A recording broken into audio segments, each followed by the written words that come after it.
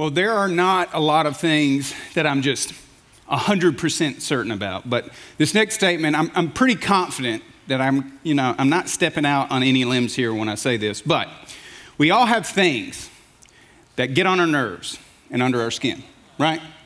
We all have those items that just annoy us, and there's the general things like taxes, right? Those annoy, I hope, all of us. And then there's the DMV, pretty much anything government run, it gets on our nerves. But then there's those individual items, right? That really, they drive us up a wall. They almost make us like furious or mad or this close to yelling, right? I don't know if you yell in your house, hopefully not. But for me, there's a handful of things that just drive me bonkers. I live in a house with 3 small children and my wife, and one of those items is when I go to the restroom and someone has used all the toilet paper, but they didn't bother to replace it, right? Like what kind of evil individual thinks, I'll leave that later for somebody, right? And I know their argument is always, well, you could have looked before, and it's supposed to be there. That's my responsibility. If I use the last of it, I should replace it, right? Or how about this one? I learned this pretty early on in my days in Kentucky. There's a great pastime in this state of people pulling out in front of you, driving 25 for 100 yards and then turning off. What is it? What is it like? Did you not look? Are you just like, you afraid I'm in a hurry? Or what's going on there? How about this one? People that don't put their shopping carts back. Can I get an amen? I mean, it's literally 10 feet away. All you got to do is push it over there. It's not hard. It's not difficult. Just do it. You get more steps that way, right? I don't understand this. Now, this one, like if you drive a big vehicle, I get it, okay? I can have some sympathy. I've got some questions why you should buy such a large vehicle, but people that can't park their cars between the lines, right? Like, I go to the grocery store and it's like, this Prius, did somebody turn a wild badger loose in your car while you tried to park this thing? I mean, it's not big and you're just over here. I mean, literally the other day I was sitting and watching a guy, he parked. His wheels are over the line and he gets out and he walks all the way around the vehicle looking at it. And then he leaves and I'm like, what was he looking at? Because he missed, right? He didn't make it. What are you doing? Like the car next to you, they're never going to be able to get in because you're a moron, right? And here, how about this one? Some of y'all are going to be educated, okay?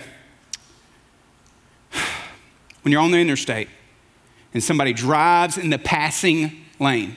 Now, some of y'all don't know this, okay? So this may be the only thing you take out of today, and God help me, I hope it is.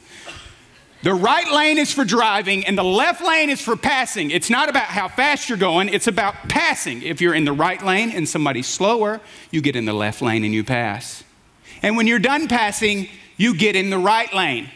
That's how the interstate works, people. Stop. We might have revival today, okay? If you're a left-hand driver, please just remember the crazy guy that told you at church that's not for driving, it's for passing, okay? That's all I got to tell you. Okay, so some of us may be perturbed with this next statement that I make.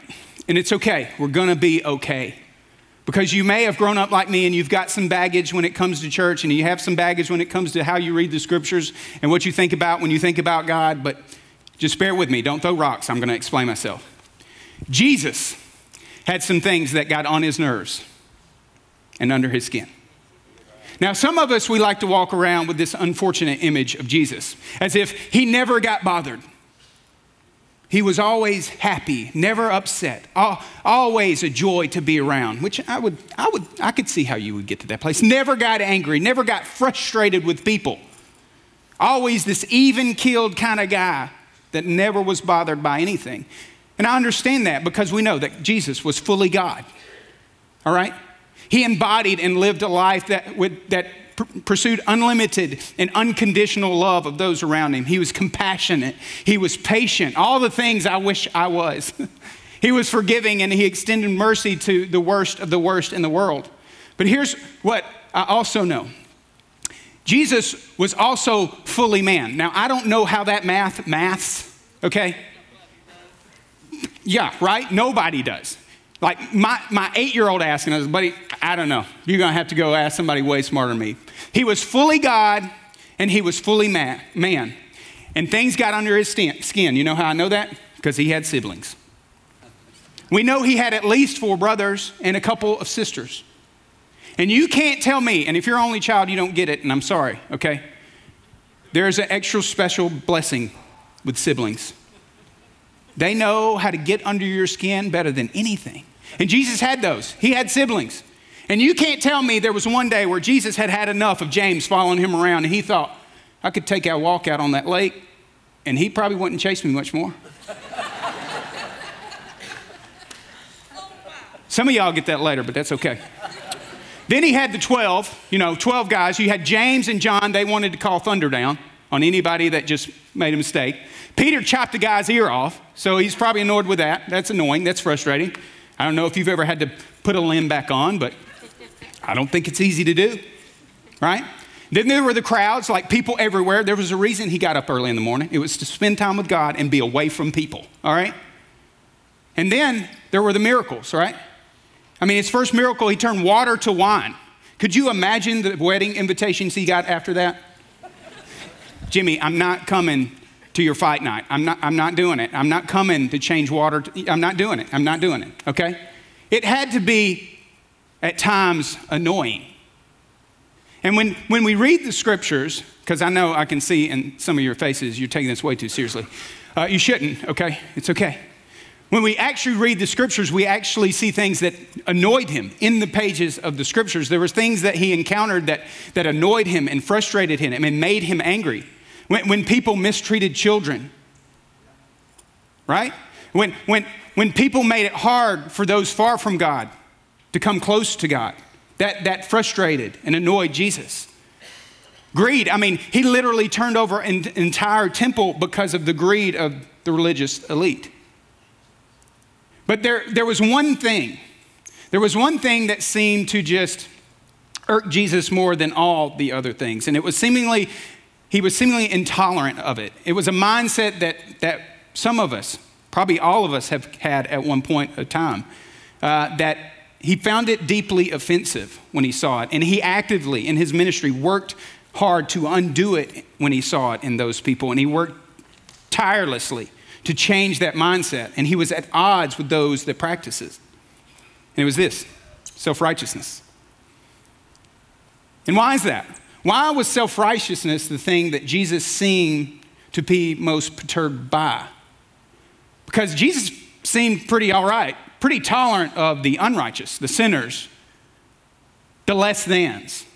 But when it came to this, it was almost like he was intolerant of it and couldn't allow it. But he knows that this thing, it's a dangerous thing. It puts us in a dangerous place. And it's easy for us when we are in faith to drift away into self-righteousness. Because self-righteousness, it could convince me that I'm right when I'm not. But worse than that, more than that, it's this mindset that says, because I'm right, I'm better than you. It leads us to mistreat the people around us. It leads us to undermine the relationships that are closest to us. And not only that, it causes us to destroy the influence we have with those we're called to reach. And that's why it bothered Jesus. So Jesus, he was intolerant of all these things when it was his self-righteousness, that he didn't want us to destroy the influence we had with those we were called to reach.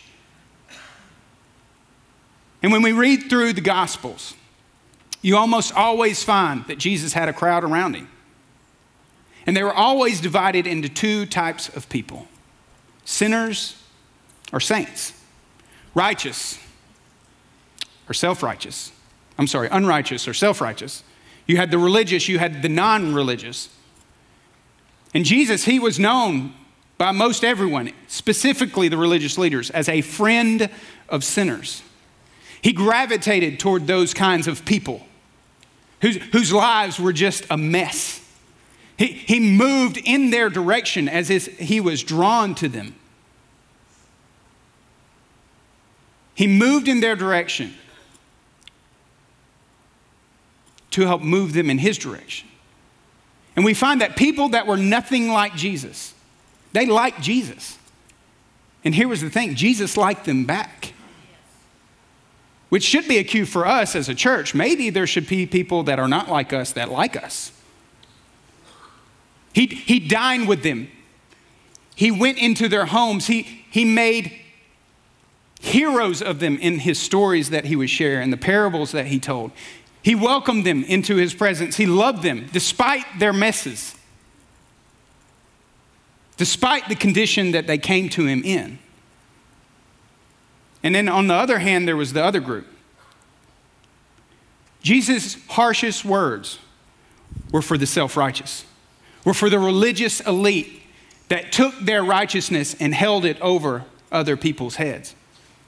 In fact, he called this group of people out publicly multiple times. In his first sermon, he says, "Don't be like the hypocrites." And there was no hesitation or a misunderstanding on who he was talking about. He didn't have to say, "Jack, you're self-righteous," right? He just had to say, "Hey, don't be like these people." And everybody knew who he was pointing that comment to. He called attention to their giving, because when they gave, they were just looking for the applause of the people around them to be, "You give so much," right? He called out their hypocrisy when they came to pray, because they would go to pray so they could be heard. They would fast so that they could be seen. They were doing all the right things, but for the wrong reason and with the wrong motives. They cared more about posturing for their tribe than they did helping people come close to God. They cared more about the applause of their friends than they did reaching those far from God. And it teaches us something. Self-righteous people care more about how they do what they do than why they do what they do. And for all of us, we need to care about why we do what we do, not just how we do what we do. And Jesus, he would call them out. He says, "Why? Why? Why do you look at the speck of sawdust in your brother's eye and pay no attention to the plank in your own eye?" It's a great question, right? Why do we do that? Why are we so quick to judge the small problem that somebody else has and neglect the small problem we have? It's because it's easy. It's a lot easier to look at your issues and your problems and your sins than it is to address my own. Because to address my own, it requires self-awareness. It requires work. It requires me to invite other people into my mess, and I don't want people to see my mess. It's much more enjoyable for me to overplay your sins and your issues than it is to look at mine. It's easier for me to draw attention to your problems that you're having and pay no attention to the problems I have, because it works out good for me, right? I get to hide behind your sin and I get to keep my pet sin. We just find somebody that we think is worse off and we condemn them, we judge them, we write them off, we move them out of the side, and we have them as this item that we can always look to when we need to feel better about ourselves. We find that someone who's more guilty or worse off than we are, and we look to them to be encouraged. We point at other people's problems that we don't necessarily have, and we avoid confronting our own. We create this hierarchy of sin as if one sin was worse than another. Because my sin, it's little. Your sin, it's big, right? Look at how little my sin is. Look how cute it is. I'm just going to keep it. You should get rid of yours, though. We demand change from those kinds of people, but we don't demand change from ourselves. And Jesus found this repulsive. Because self-righteousness, it makes us bad at honesty and good at hypocrisy. Not only that, self-righteousness, it causes us to prioritize being right over being kind. I was told early on in my marriage, I can be right or I can be happy. I cannot be both. I wish I learned a little quicker, because there are days I just like to be right because I know I'm right. Right? We all find ourselves in that place. We would rather be right than kind. We see that every day. It's called social media, right? Self-righteous people, they love to correct, but they hate being corrected. And that's where it leads us. It leads us to a place where we can't ever be told that we're wrong. Now, Luke, he records a parable that Jesus told, a particular story that Jesus shared with two groups of people, sinners and saints. And he had this tendency to really go after the religious establishment. And as usual, we find in this story that they've been following Jesus around, the religious and the unreligious.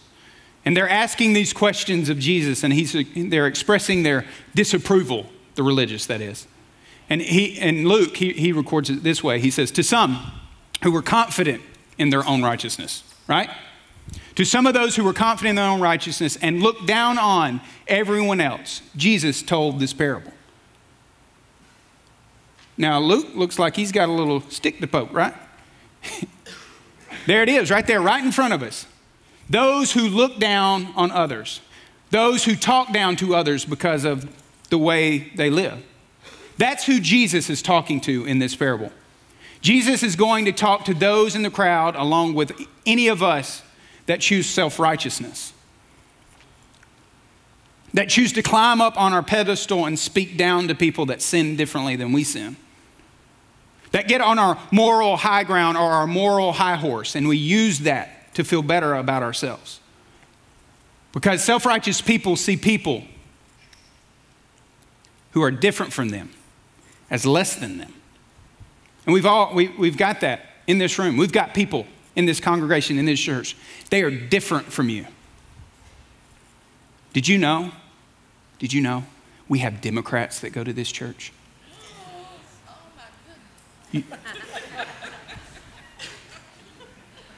I don't know what to do with that. Hey, Democrats, do you know we have Republicans in this church? Do you know we come together for a few hours on a Sunday and we don't argue and bicker about nothing? Unless you find them in a hallway and then argue and bicker about that. But don't do that, right? There are people in this room, they're different from you. You got healthy eaters. You got unhealthy eaters. You got CrossFitters. You got everybody else, right? Don't come at me. I know you could beat me up, okay? Jesus, he begins with this parable. He says, two men, they went up to the temple to pray. One, a Pharisee. It begins with two men. A highly respected Pharisee. He's regarded as holy, the guardian and champion of good theology, of morality, that this man, he's close to God. He's dotted every religious I and he's crossed every religious T. He was the kind of guy that was just by the book. He did it the way you're supposed to do it. He followed the rules. If there was a box to check, he checked it. If there was a rule to follow, he kept it. He even added a little extra sometimes, just to make sure he kept it. He excelled at everything that we would admire as someone that was spiritual or of faith. He was passionate. He was committed. He knew the Old Testament scriptures. But there's a dark side to faith, right? Because I've always heard it as this: time in erodes awareness of. The longer I spend in my faith, the further I become unaware of where I came from. Does that make sense? Like, I once was lost. And the closer I get to God, the less closer I feel to what it's like to be lost. But that's the danger we face, that we can get to this place where we think, I'm all right. I'm doing pretty good. And this Pharisee, that's where he was at. He felt himself better than others, and he was frustrated by others because they weren't where he was. And he was superior to those that were less than him, and he elevated himself above them. And Jesus says, the other, a tax collector. I mean, the lowest of lows. In one parable, the author writes that Jesus was in front of tax collectors and sinners, as if there were two different categories. Like there was sinners and there was lower than that tax collectors. Like they're the worst of the worst. They are traitors to their nation. They are enemies to their country and their people. They were thought of and disdained as cheats and thieves. They were reprobates, right? They were seen as unlovable and irredeemable, and they had no place close to God. And here they are at the temple, the one place where man and God can be together. And it's the epicenter of division. It's created to create division. And the Pharisee, he stood by himself and he prayed, God, I thank you. I thank you that I'm not like other people. I'm not like the robbers and the evildoers and the adulterers and the Democrats and the Republicans and the CrossFitters, whatever you want to add there. And then he says, or even like this tax collector. God, you're so lucky to have me. I'm so good at being good. I'm so great at being great, right? This guy's got clear categories, just like all of us. He's got labels he likes to put on people. And they have different values than him, and he looks down on them. And we attach these different values to sin, and we create this made-up hierarchy of the good things and the not so good things. And in his mind, there was a system of the most important boxes that he was going to check, the things to do, the interpretations to make, the behaviors that make him a good person. Because self-righteous people, they look down on the sinners who sin differently than they do. And Jesus' problem here is not with the Pharisee. It's not with the person. It's with the mindset.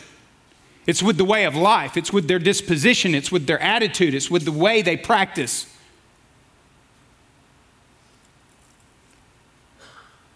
They were opposite to the kingdom of God. This man, this Pharisee, he had a list of people.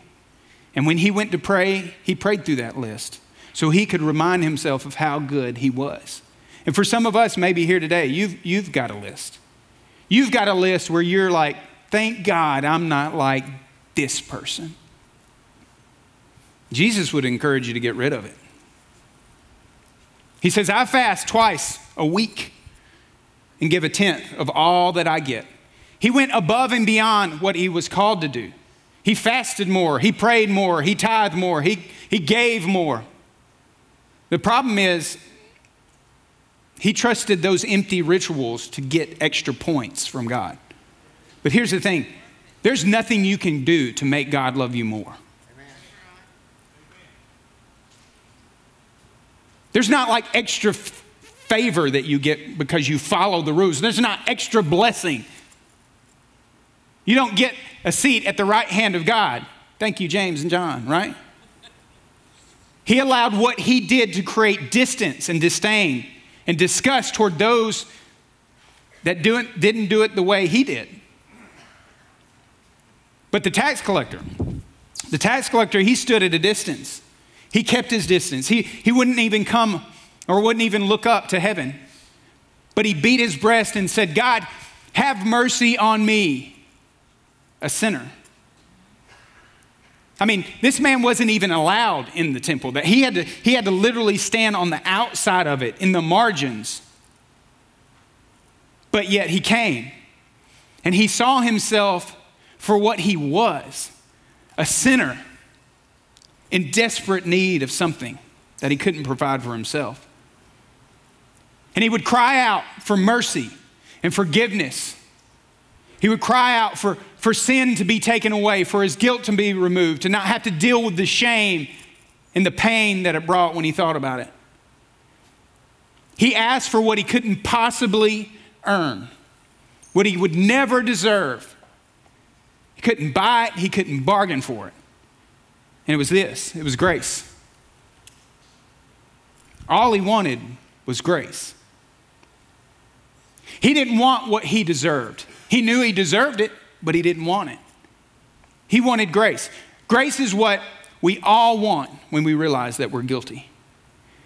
Guilt is what makes us thirsty. Guilt is what makes us thirsty for more grace. And what's the difference between these two individuals? This tax collector and this Pharisee was pride. Pride is the attitude that leads us to think we deserve grace. But the moment you think you deserve grace, it has stopped becoming grace. Grace is not something we deserve. That is the very nature of grace. Pride, it keeps us from admitting that we need it. That we don't have it all together, that I'm a mess and that you're a mess, that I'm not where I want to be and you're not where I want to be. It's that thing that keeps me from admitting that. It's the thing that keeps me from realizing that I can't do anything without grace. And it keeps us, at worst, it keeps us from extending grace. Pride, it's that barrier between us and the grace we so desperately need. And it says, I'm okay. I'm okay where I'm at. I don't need God.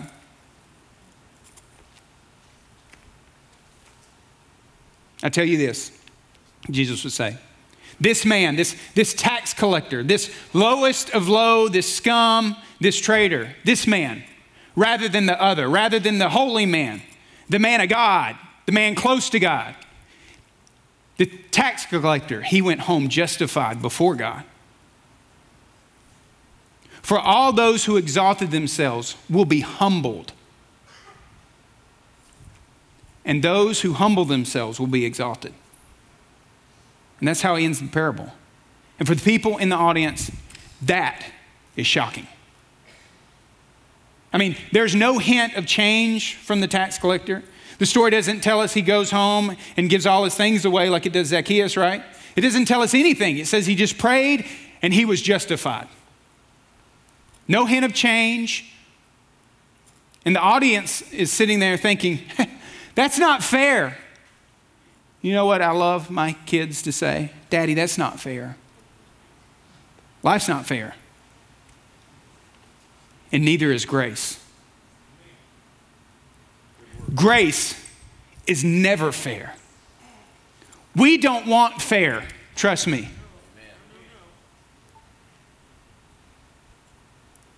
In order to receive grace, I must be willing to be honest with God. And in my self-righteousness, it makes me very unself-aware. I'm not aware of my own sin. I'm not conscious of my own problems. I don't see myself the way I should see myself. And Jesus doesn't take the Pharisee and put him on the level with the tax collector. No, he just says the tax collector is the more upright. He doesn't downplay the Pharisee. He just lifts up the tax collector. And for the people in the crowd, this is offensive. It's unsettling. It's unnerving. It causes something in us to go, I don't like that. Unless it's for me. But that's grace. It betrays our sensibilities. And if you're offended by that, you should pay attention because that's a cue. That's a cue for you that something's off in you. And it's a cue for me that something's off in me. Because self-righteous people self-righteous people are always offended when grace is extended. Because in what kind of world does a tax collector more upright than a Pharisee? It's simple, the kingdom of God. There are so many things that we can take away from this parable. So many items that we can process and apply in our own lives. Here are just a couple. One, God isn't impressed with our morality. He's moved by our humility.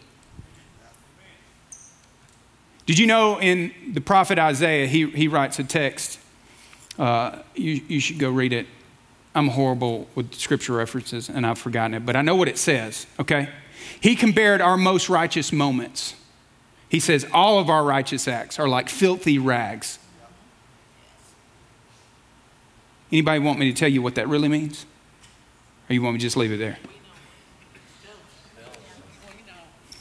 The term he uses there is a menstrual rag. I bring the best thing I have to offer to God, and it's a bloody rag. Now, I'm not saying that we should have a case of the poor me's, but I should know my place. And I should know that anything I bring to God, it's not much. But I should be willing to bring all I've got to God. This parable, it also shows us this.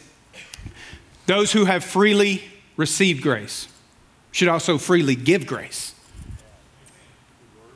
Luke 12 says, when we have been given much, much will be required in return. And when it comes to God's grace, we have been given much. It is our responsibility to give it back to those that desperately need grace. Because when I make little of my sin, I make little of my Savior. And last, grace. Grace has always been and will always be scandalous. Because grace isn't fair. We don't want fair. Fair means hell. That's what fair means. Fair means I get what I deserve. And that's what I deserve. We all want grace. And grace is free because the provider, he paid the cost. He paid the bill. And this story, it teaches us, the story of these two men, it teaches us something that we all share. And it was something that they shared and they just didn't know it. Both were sinners, but both were loved. And that's true for us. We are all sinners. But the better part is we are all sinners loved by God. And I don't get to stand on a pedestal and look down at you. Because the fact of the matter is we're all messed up. We're all jacked up, all right? We're all screwed up. I get to move to the front of the line. That's what Paul said, right? I'm the worst. I don't deserve anything, but I'm thankful for grace. None of us make the cut. None of us make the team. But that's the amazing thing about the stories we find in the scripture, that God continually invites us into his story to be a part of it. Not because we deserve it, because of his grace. None of us make the team. But Jesus, he came and he died in our place. He bore our sin. He paid our debt. And he lived a life that we couldn't live. So how do we receive this grace? How do we come to a place where we realize I'm messed up just like everybody else? And it's simple. You ask for it. You ask for it. Remember that annoying little brother, James? Later on in life, he became a follower of Jesus. Ask yourself, what would it take for you to look at your sibling and think, you're the Savior of the world? Take something. But he says this, that God, he gives grace graciously. And the scriptures tell us that God opposes the proud, but he gives grace. He gives grace to the humble. And he says, come near to God, and he will come near to you. Wash your hands, you sinners, all of us, and purify your hearts, you double-minded. Grieve, mourn, wail, change your laughter to mourning and your joy to gloom. Humble yourselves before the Lord, and he will lift you up. Of all the people that had the right to be right, he chose to be humble. I mean, Jesus could have walked on this same planet and said, you're wrong, you're wrong, you're wrong, you're wrong, you're wrong, and here's what you get. He didn't. He chose kindness. He chose love. He chose patience, self-control. Sometimes he needed that God part of him a little more. We are all in desperate need of God's grace. We are all in desperate need of God's grace. And we all need to be constantly reminded of why Jesus came. And it's simple. Jesus came to seek and save what was lost. And once upon a time, I was lost. And every single day of my life, I need to be reminded of what he's done for me. And I need to be humble enough to come and ask for his grace to be shown to me. Because here's the thing, when I elevate myself over people, I separate myself from God's purpose. My purpose is to help God seek and save what is lost. And if I'm busy standing on a pedestal, speaking down at people, I can't build influence with that. I can't change hearts with that. I can't change hearts, period. That's God's job. I'm just a messenger. Before I come up here, every time, my God, I'm like, God, all I have to give is a voice. That's it. My words mean nothing without you. And it's a reminder of God's grace for me. We all need to be constantly reminded of that grace, and we all need to be constantly reminded of God's purpose, to seek and to save what's lost. So, this week, my question is, are you going to choose to annoy Jesus? Are you going to choose to see yourself just like he sees us all on the same playing field, all sinners, all loved by God? Father,